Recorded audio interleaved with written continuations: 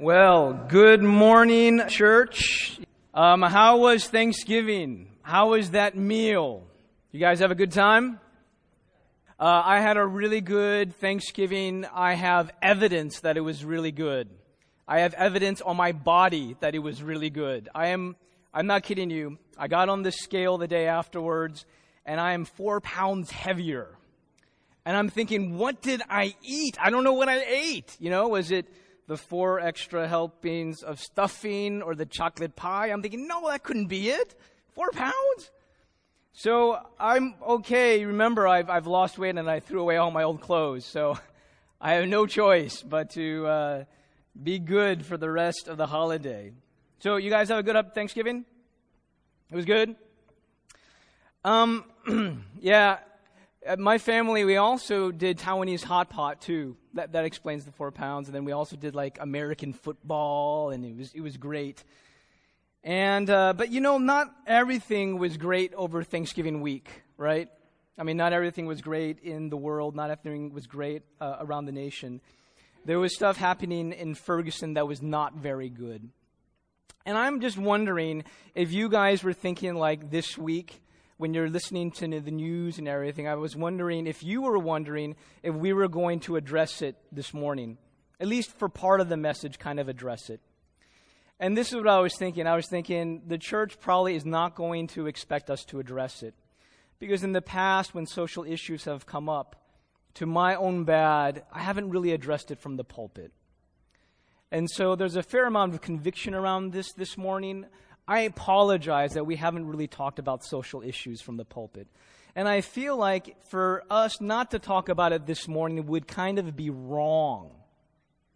And I feel like it's kind of be wrong because if every time you open the news, they're talking about what happened in Ferguson, and social media just lit up talking about what happened, but then you go to church and we don't talk about it, it's kind of sort of indirectly saying that the gospel is not relevant. And not only is that not true, the exact opposite is true.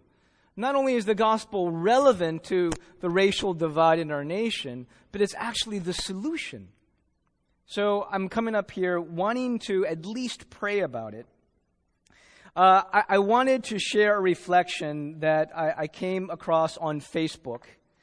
I've been doing a lot of reading about what happened in Ferguson, and this is simply the best reflection I have come across. It was a Facebook post written by an NFL football player. You wouldn't expect it to come there, but that's where it came from. It's from Ben Watson from the Saints, who's a tight end. And he was expressing his thoughts and his feelings on Ferguson and the jury decision to not indict Officer Wilson and the subsequent violence that followed. And so this is what he wrote, and this is what I want to read to you. I'm just curious, how many of you have actually already read this online? Okay, some of us have. He writes this as a personal reflection. He writes, I'm embarrassed because the looting, violent protests, and law-breaking only confirm and in the minds of many validate the stereotypes and thus the inferior treatment. He writes, I'm introspective because sometimes I want to take our side without looking at the facts in situations like these. Sometimes I feel like it's us against them. Sometimes I'm just as prejudiced as people I point fingers at. He concedes that he's confused why it's so hard for some to obey a policeman and offended why bad situations compel others to make them worse through racist comments. But then finally he writes this paragraph. It's so poignant. Listen to this. He says, I'm encouraged because ultimately the problem is not a skin problem. It's a sin problem. Sin is the reason we rebel against authority. Sin is the reason we abuse our authority. Sin is the reason we are racist, prejudiced, and lie to cover for our own. Sin is the reason we riot, loot, and burn. But I'm encouraged because God has provided us a solution for sin through His Son Jesus, and with it a transformed heart and mind. One that's capable of looking past the outward and seeing what's truly important in every human being. The cure for the Michael Brown, Trayvon Martin is not education or exposure.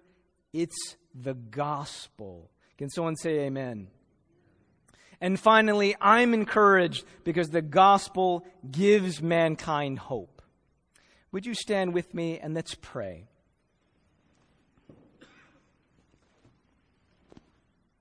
Now, Lord, we come to you as a God who has provided the solution for the problem of sin. Lord, your solution was in the death of your Son, and through his death and resurrection, we have power to be forgiven and to forgive one another. God, you are God who exists as three distinct persons, and you are God who exists as one. And that is a mystery to us. And even in your very nature, there is unity amid diversity. And we as a nation, we need that unity amid diversity. So Lord, we pray that you would bring healing to all those who are involved. For those who are feeling the pain of injustice, Lord, I pray that they would not be overcome by hatred, but they would have power from God to overcome evil with good. Trusting in you who said, vengeance is mine. Lord, we pray for Michael Brown's family, that you would comfort them with your presence. We pray for Officer Wilson, that he too may find grace that comes from you. Lord, we know that when the earthly courts fail, if in this case they did, your heavenly court never fails. So what is up there, may it come down here. May you bring change to our laws, change to our system, change to social inequality, and most of all, change to our hearts. I pray these things in Jesus' name. And I want to give you guys 30 seconds. If you want to pray silently by yourselves, you can pray for healing for our nation, healing across the racial divide, healing across respective communities. Go ahead, and I'll give you like 30 seconds to do that. And we pray these things in the mighty name of Jesus Christ. And all God's people said, amen. You guys can take a seat. So today is the first day of Advent, and we're starting a new series. We wanted to do something new this year, and we wanted to do something new by actually going and doing something very old. So what I mean by that is we want to bring back traditional Christmas this year. The past several years, we've been talking about other things, but this year we want to go back to those chapters in Matthew and Luke that really prepare the way before Jesus comes. And so by going through these, we're really hoping it's going to prepare our hearts as well. And so the name of this series is All I Want for Christmas. And of course, you're thinking like, all I want for Christmas, right? But I think there's something about heart engagement and the preparation of the heart that's here. And so we're going to be looking at characters and how God was shaping their hearts and preparing them to want the ultimate gift. And so today we're going to talk about John the Baptist. John the Baptist, okay? Now, John the Baptist was a very interesting person. Not only did he sound like an Old Testament prophet, but he looked like an Old Testament prophet. Do you guys know the kind of clothing that John would wear? He would wear like camel hair, and then he would fasten it all with a leather belt. And his diet was, if you thought he looked weird, what he ate was also weird too. He would eat bugs, right? That was what he had for breakfast, lunch, and dinner. It was locusts and wild honey. And the thing with John is that he was a very special person. And, I was thinking about his life and all the things that he stood for, and I'm thinking like, how can I put it in a way that the CLC crowd will remember? And so I kind of put it in a little mantra, something that I hope will stick. So could you guys stand up with me? So when you think about John, and you think about what he stood for, right? This is his life mantra, okay? Now I put it together with hand motions because we're past the walk through the Bible. I know you missed the hand motions, so I'm bringing them back, okay? Now the first one is, my life is not about me. So what I want you to do is point to yourself and say, my life. And you go, not about me. Now, this is the fun part. I want you to point to someone next to you, and you can do this with a little bit of attitude if you want. You can say, your life, and you say, it's not about you. Yeah, some of you are doing it really, really well. You're shaking the head. Right, that's good, right? Now, all of us go, all of our lives are about Jesus Christ. Okay, so let's take this from the top. Ready? My life, not about me. Now point to someone next to you. Your life is not about you. Our lives are all about Jesus Christ. Okay, give you guys yourselves a hand. That was really good. Okay, now, why did I pick that for John? You know, there was this incredible moment where, you know, John came first and he was baptizing a lot of disciples. And then Jesus came next. And it was reported to John that Jesus was baptizing more disciples than John. And it was reported to John. Now, I imagine at this moment, John might have, you know, he stroked his beard or something and thought about it a little bit. And then he said these immortal words. He said, a man can only receive what is given to him from heaven. He must increase, but I must decrease. In other words, he was saying, you know, my life has never been about me. It's always been about Jesus. It's always been about glorifying him. I must decrease, he must increase. And that's the way he lived his life.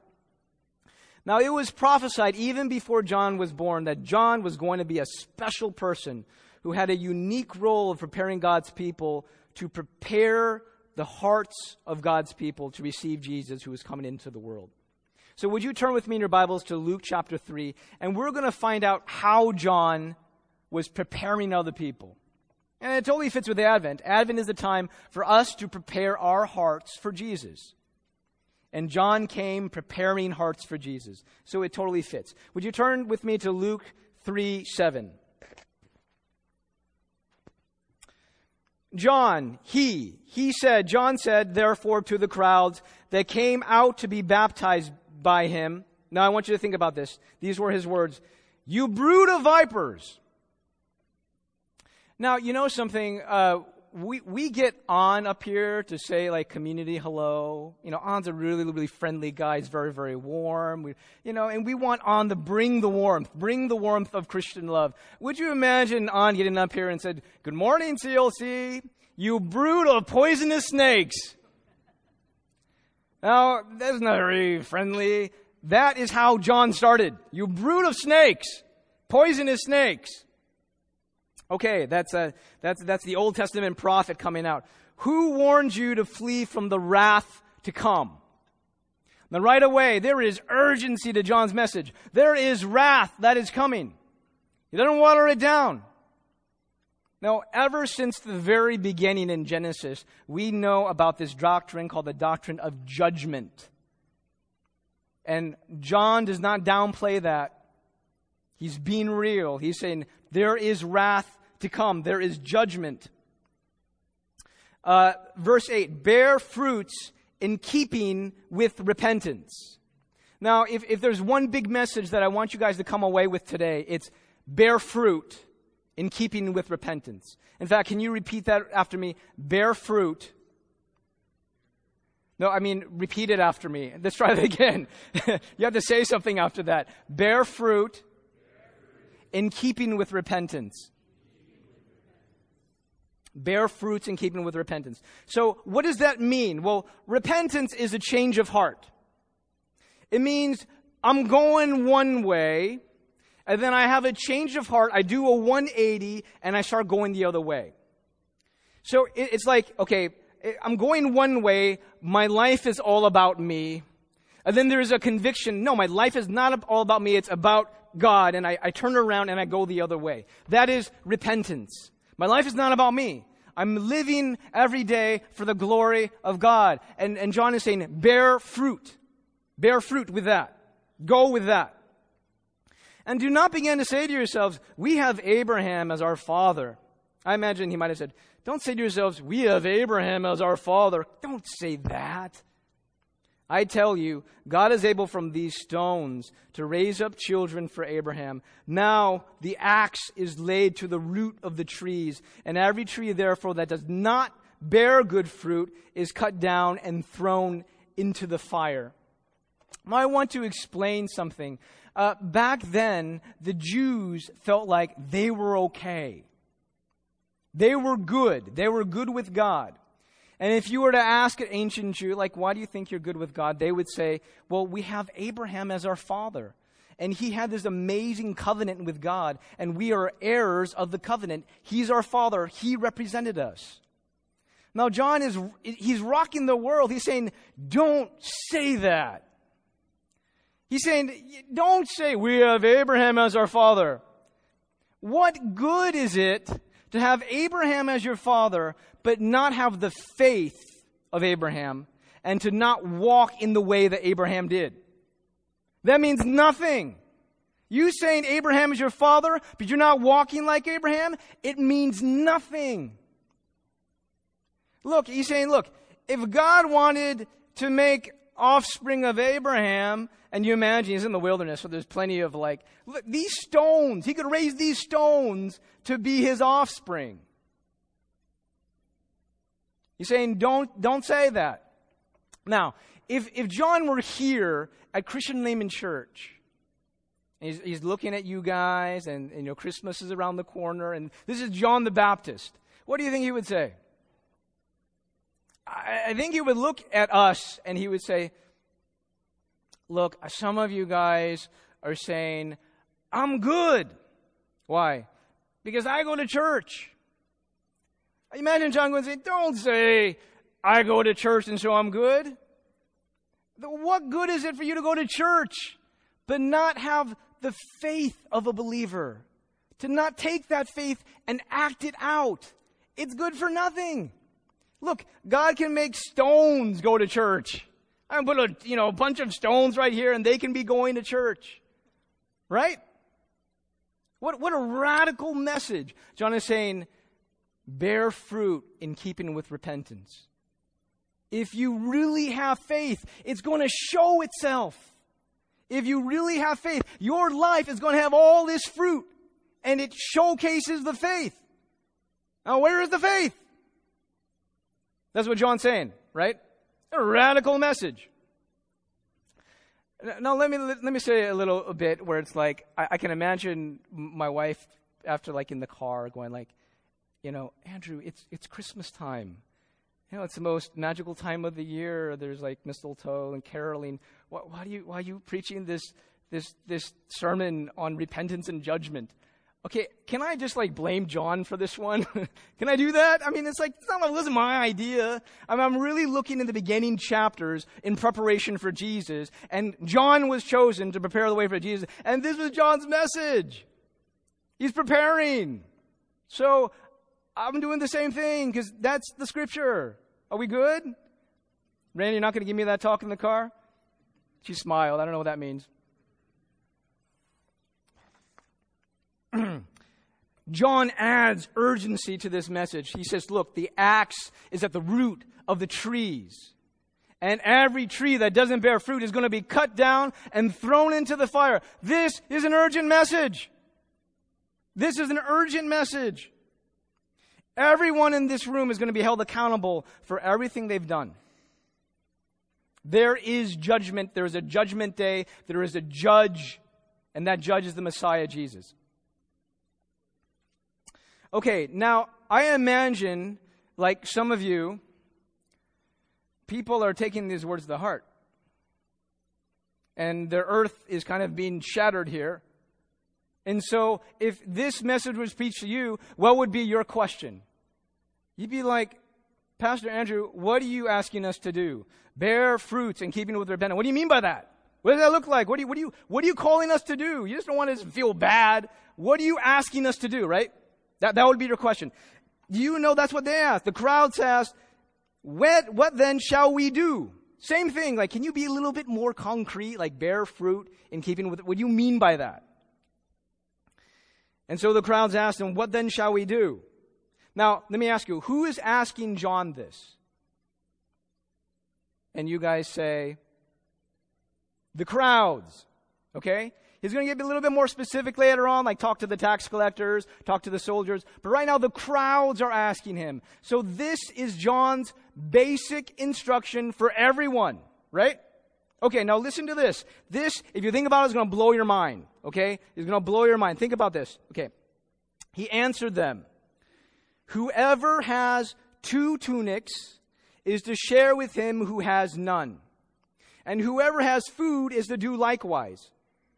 Tax collectors came to be baptized and said to him, "Teacher, what shall we do?" And he said to them, "Collect no more than you are authorized to do." Soldiers also asked him, "And what shall we do?" And he said to them, "Do not extort money from anyone by threats or by false accusation, and be content with your wages." Now, let me ask you guys a question. How many of you guys would say you're pretty okay with math? Raise your hand. That's what I would expect from a room with mostly Asian people. That's a lot of people. Okay, now I'm going to do like math 101. This is like kindergarten math, okay? This is John's math, okay? So this is John. Oh, by the way, a tunic is the clothes that you wear inside. It's not the jacket, but it's the clothes that you wear inside. I think the closest thing would be like a long sleeve shirt, okay? John says if you have 2 tunics, and you're standing by someone who has none, you should take your 2 and give him 1, and that way you have, and he has. Okay, that's John's math. I know this is really difficult. Let me try to break it down. So when you have 2 minus 1 is equal to 1. Very good. And 1 out of 2 is what percent of 2? Half, or 50%. That is John's math. Is anyone feeling convicted here?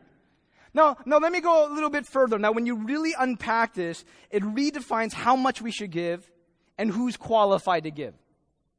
You really break this down, it redefines how much and who's qualified. Okay, now let's say I'm an ancient person, I have 2 tunics. What might be a reason for me to keep the second tunic? Actually, can you turn to a neighbor and you're an ancient person. I want you to think I'm like an ancient Jewish person. I only got 2 tunics. Why would I want to keep the second tunic? Okay, turn to someone next to you and share a good reason.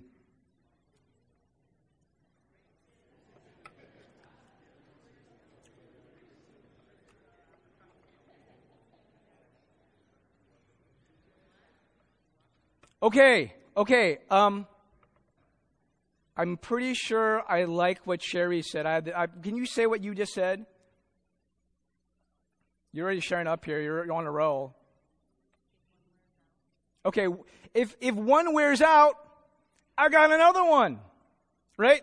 These shoes, I love these shoes. I only wear these shoes. I'm thinking about getting the second pair because these are wearing out. I need to get the second one. Now, what about when I put the first one in the wash? What am I going to wear? Want me to go around naked? Or just my coat, No, I have a second one, so then I'm washing the first one. I have a second one to wear. That makes total sense, right? But what does it mean when John says, you got 2, give away 1? That means when the first one wears out, I have to depend upon God to replace it. It does mean that when I'm washing, I'm not going to have a tunic, an extra one to wear. It does mean I'm inconvenienced and I feel like I'm sacrificing. So what is John saying? Give to the point of sacrifice. Give to the point where it's not convenient for you anymore. How many of you guys are giving so much that it's inconveniencing your lifestyle? Look, my faith in God, I love Him so much. And there are these starving, hungry people. My faith is expressed in how I give generously. And I'm giving and I'm giving. And you know something? Sometimes I feel like it's inconveniencing my lifestyle. I'll give you an example. I just thought of it this morning. I was thinking about this word. Raina and I, ever since we were married, we inherited a queen-size bed. It's good, We love the bed, but it's getting worn out. My back's all out of sorts. And so now it's like the whole Black Friday thing. We are thinking of getting a new bed. But last night, Raina's like, what do you think about getting a king-size bed? Well, what about a king-size bed? Now, I totally would, but the king-size bed costs $400 more. And if you get the king-size bed, then you have to get, the cover that also needs to be king-size as well, right? Now I'm thinking, I don't know, maybe we should get a king-size bed. But then I was thinking about this morning, like, in all our church among men, I think I'm like the shortest man in the church. Does anyone want to compete with me for that title? Okay, you guys are all like, no, Andrew, you get that. Yeah, I'm probably the shortest guy. Now, here's the shortest guy among a certain people group that are not known for their height, and I want a king-size bed. The problem is I'm not king-size. And, I guess maybe, like, it's nice because you can roll around a couple more times before you fall out of bed. But would you pay $400 for that? No, listen, we haven't made a decision. Okay, it's not like we've decided. But part of me is wondering, do I really need that? Can I kind of inconvenience my lifestyle a bit to make provision for people who have no mattress at all? I think I can. I'll give you another example. Our family this year, we're really trying to be anti-commercialism, right? So our family this year, we're making gifts for each other. We have a Secret Santa exchange with my brother's family. We're making gifts with each other. Raina's spending her nights like knitting the cap together. I'm going to work on a storybook that's the Secret Santa that's quiet, just between me and you guys. It's going to be a surprise. But we're trying to get away from the commercialism of the season. And today I was thinking, maybe the money that we would have spent on gifts, maybe we should spend that on people who lack basic needs. So we're living simple and we're giving more generously. It's not to the point of 50%, but don't get me wrong, John is not saying 50%. That's not his message. His message is a compassionate heart that gives generously to those who lack basic needs, even to the point of inconvenience, even to the point of sacrifice. Now I want you to look at what's next. A tax collector comes to John and says, "What shall we do?" Now look at how John responds. Then a soldier comes to John asking the same thing. Look at how John responds. Actually, look at what he doesn't say. What he doesn't say is go find a new profession. What he doesn't say is quit your job. This is to a tax collector. There are so many temptations around being a tax collector to take advantage of people. But he says, in effect, stay in your current job and do your current job unto the glory of God. Do you want to know what it looks like to bear fruits of repentance? You can do it in your current job. Now, for the tax collector, it's like, stop cheating people. Even though all of your peers are cheating people, you don't cheat people. And you reflect the justice of God. But, just think about this. People are asking John concretely, what does it mean to bear fruit? And John says, you can do it through your job, through your occupation, unto the glory of God. Do it unto the glory of God, like how you treat your boss. Like how satisfied you are with your current wages. What it looks like to be poised and content because you have God in your life. Show all your coworkers how awesome it is to have God in your life and how that changes the way that you work, the way that you're satisfied, your heart's position while you do your job. You can do it unto the glory of God. Last part. The people are very excited about John. There's been 400 years of silence. The prophets of old were talking about an anointed leader of cosmic significance that's coming into the world. And then 400 years of silence. And then John comes on the scene. So everyone in the back of their minds was thinking, is this the guy? Is this the guy? This must be the guy. He looks like the guy. I mean, he's special. Verse 15. As the people were in expectation, And all were questioning in their hearts concerning John, whether he might be the Christ. John answered them all, saying, I baptize you with water, but he who is mightier than I is coming, the strap of whose sandals I am not worthy to untie. Now what is John saying? Listen, my life has never been about me. It's always been about pointing the way to this person who's coming. And his sandals, I'm not worthy to bend down and untie his sandals. Now back then, they were not more sentimental about feet than we are. Like to us, feet, sandals, a muggy hot day, it's not pleasant. Back then, it's the same thing. John goes, I'm not worthy to bend down, smell this guy's feet, and unstrap his sandals. That's how great this guy is coming. I baptize you with water, but he will baptize you with the Holy Spirit. There might be a question like, bear fruit in keeping with repentance. How is that going to be sustained for one's entire life? The answer, the Holy Spirit that this man is bringing. That is the power to actually bear fruit with repentance for the rest of your life. And this man is coming, and he will baptize with the Holy Spirit and fire. Now listen to this part. Listen to this part. His winnowing fork is in his hand to clear his threshing floor and to gather the wheat into his barn.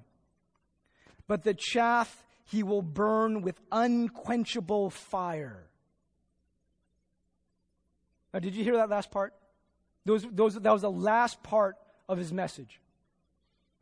He started the first part by saying, flee. Who warned you to flee from the wrath to come? He's talking about judgment. Now he ends this by saying the Messiah, when he comes, he's coming with a winnowing fork, and he's going to separate the wheat from the chaff, and the chaff will be burned with unquenchable fire.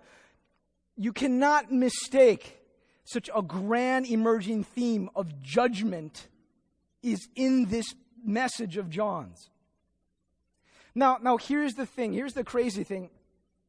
I was thinking and meditating on John's word. The axe is at the tree. Every bad tree is going to be cut down and thrown away. And the chaff would be burned with unquenchable fire. So we're thinking that when this Messiah comes, he's going to bring it. Right? That's what you would expect. And then you're reading further down in the book in Luke. Jesus comes. And you're thinking, he's going to bring it. And he doesn't bring it. Actually, quite the opposite. He's very gentle and humble and kind. And he's hanging out with people that no one wants to hang out with. And you imagine John going, what? I thought fire. Where's the axe? Where's the judgment? I preached on that and people believed me. Now think about this. And then John gets thrown into prison. John is thrown into prison, and it's so unjust. He was doing the right thing and he's getting punished. Now he's on death row. He's about to lose his head. And he's thinking, what in the world happened? There's a great injustice. The people responsible are going to get their win over me. Here's the Messiah coming to bring judgment. Where's the fire? Where's the axe? Where's the unquenchable fire? I was thinking the same thing. Like, what happened to all that? So I'm reading the rest of the book, and I read the end, and all of a sudden the light bulbs goes on for me. I'm like, oh, there's the axe. There's the fire. There's the judgment. Where is it? All of that fire was placed on Jesus himself. All the judgment, the axe coming down, came on Jesus so that it wouldn't have to come down on us. He was cut down and thrown away, as it were, so that we would not be cut down and thrown away. He was tossed into unquenchable fire by being separated from his Father so that we wouldn't have to burn with unquenchable fire. Don't you see that when Jesus came into the world, he came to die as a sacrifice for you and me? And that's why this Advent season just makes you celebrate. The judgment came down, but it came down on him, so it wouldn't have to come down on us. I wonder if we talk about bad trees and the axe at the root of those trees, and they're going to be cut down and thrown into the fire. And I wonder if anyone here kind of goes, I just kind of feel like I would be cut down. Jesus was cut down on that cross for you so that you could be forgiven and go and bear fruit. And that is good news that makes us sing during this season. So would you stand with me and let's pray.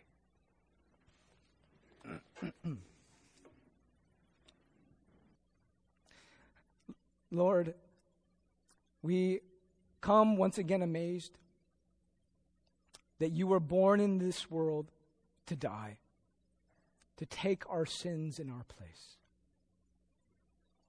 That God would give his only Son as an atoning sacrifice for our sins. I pray that as a church that would never get old, but we would always be blown away by that and always celebrate God gave his Son for us. I pray that we would live lives that bear fruit in keeping with repentance. Different, full, passionate, generous, compassionate. Lord, may these scriptures in your word and your Spirit continue to change us into being the people you've called us to be. In Jesus' name we pray. Amen.